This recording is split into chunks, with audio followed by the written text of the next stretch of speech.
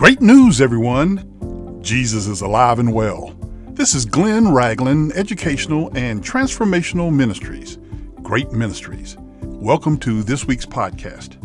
Let's pray. Father, we thank you again for this day. We thank you for those who have tuned into this week's podcast. We pray for healing in this land. We pray for healing for the victims of COVID-19. We pray for reconciliation between the races. We pray for unity in this country. We pray for peace in this land. We pray that your word will go forward. It will not return to you empty. It will accomplish what you sent it to do. In Jesus' name, amen. Last week's podcast left off with Romans 12, verses 9 through 18. And this week, I want to take a closer look at Romans 12, verses 9 through 14. As the current social climate remains cloudy at best, God's word is able to clear the skies. The T in Great Ministries stands for transformation, and it's based on Romans 12 and 2, when Paul writes, "Do not be conformed to this world, but be transformed by the renewing of your mind." My friends, the only way our racial mindsets can be molded is through God's word. We continue to go around in circles with the hope of change in attitudes, yet nothing is altered. Change is difficult. It is easier to maintain the status quo, and those who resist social reform certainly have not had their minds renewed. As we think we're just about to get off the racial roller coaster, the gates shut, the restraints lock in place, and here we go again. The only way to get off the ride is to break the cycle, and that's what has happened. This younger generation has no interest in continuing the same old ride. We've known this world was broken forever, and yet we are in denial how to fix it. While the world tries to half-heartedly fix the problem, now remember, some want to keep things the way they are, I submit to you that the solution to the problem has been and always will be in God's Word. Transformation means metamorphosis, as in the caterpillar which becomes the butterfly. The problem is we continue to go in as a caterpillar and we come out as the same caterpillar. Let's take a look how we can change, with God's help, starting with Romans 12 and 9. It says, "Let love be without hypocrisy." Folks, it has been said that a hypocrite is a person who is not himself on Sunday.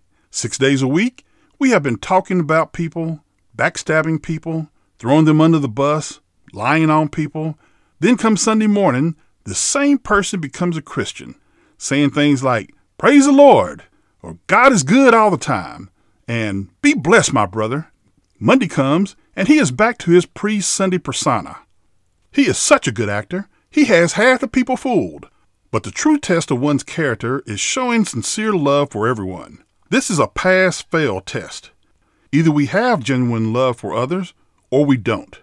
With 400 years of animosity to overcome, black and white relations must start with one-on-one dialogue. When groups get involved, there is always someone in the group who is not going to go along with God's program.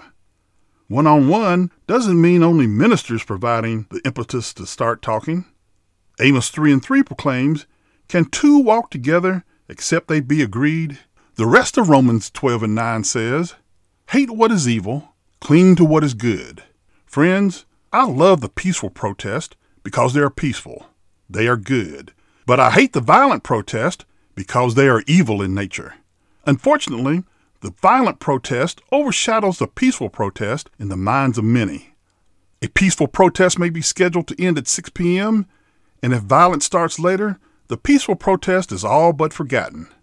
Romans 12 and 10 continues Paul's theme on brotherly, sisterly love and gives us a command to be kindly affectionate to one another. My Christian friends, when I visit a church, I take notice how I'm treated. Am I greeted with a smile, or a hug, or a kind word, or am I welcomed with a cold stare? Once I visited a church and sat down on the 4th row, only to be asked to move because I was in someone's seat. I moved out of respect, but I have found no good reason to go back to that church. I just didn't feel the love. The B part of Romans 12 and 10 says, to take delight in honoring one another. Folks, yes ma'am, no ma'am, yes sir, and no sir are a way of honoring others. I take delight when a young person serves me at a restaurant and I address him as ma'am or sir. My delight comes from the look on their faces, and often the looks on the faces of the people I'm dining with. Try it sometimes and see if your level of service goes up. Romans 12:11 advises us to never be lazy, but work hard and serve the Lord enthusiastically.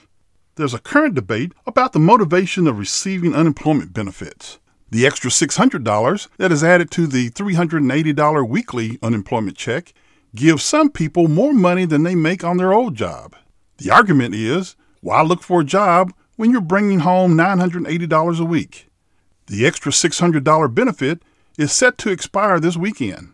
Could you pay your bills and feed your family on $380 a week? This verse is to let us know that as Christians, we are to work just as hard when no one is looking. When it comes to serving the Lord, we should be on fire for Him. My Presbyterian friends call themselves the Chosen Frozen, and I get a chuckle when I hear that term. Other groups are on fire for the Lord. I'll tell you this, I've never been to a quiet Pentecostal church. If you find one, it's only quiet because it's empty. Romans 12:12a tells us to rejoice in our confident hope. My Christian comrades, our hope is in Jesus. Everything we do as Christians is with a mind that is set on heaven. That word hope is not used as in, I hope I get to heaven. The word means to anticipate, usually with pleasure. After a life on this crazy world, heaven will be a pleasure. Romans 12:12b tells us to be patient when we are in trouble. Now, many of us are impatient with the current social situation. When you add COVID-19 to the high unemployment and social unrest, it spells trouble. So how much patience should we exhibit? Unemployment is coming down slowly, but not fast enough for some. COVID-19 vaccines are being developed, but not fast enough for many. Social unrest has calmed down, but not fast enough for most. So what are we supposed to do while we're waiting? Romans 12:12c has the answer. Keep on praying.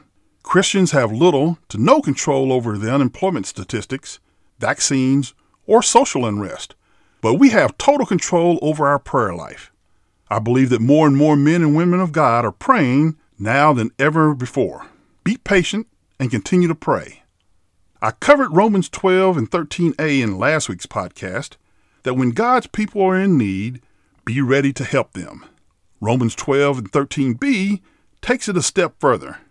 We are to practice and show hospitality to strangers. Of course, we would have no problem helping our neighbors, our family members, our church members, and others that we know.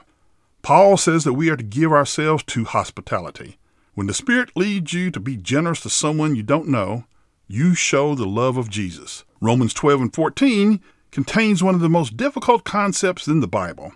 Bless those who persecute you. Bless and do not curse. My Christian companions, in the social climate of today, there may not be as much blessing as it needs to be. The justification for cursing those who have persecuted in the past is 400 years of pent-up anger by black people. We are not called to be angry. We are called to be a blessing. The response to the anger from white people is fear. But 2 Timothy 1:7 says, God has not given us a spirit of fear, but of power and of love and of a sound mind. Use that power to bless and not curse. Let's pray. Father, again, we ask for peace in this land. We pray that we become blessings to others, those we know as well as those we don't know. We pray for continued healing in this land. In Jesus' name, amen. I continue to encourage you to find a good Bible teaching church. Send your prayer requests as well as your praise reports to hello@greatministries.org. Please continue to pray for Great Ministries and share us with your friends, your family, your loved ones, and the unsaved. This ministry is supported by friends like you. If you'd like to donate to us, go to greatministries.org, click on the donate button. Or you can mail your check to P.O. Box 1654, Lilburn, Georgia, 30048. Call us at 678-693-2204. Stay safe, be blessed, and have a great week.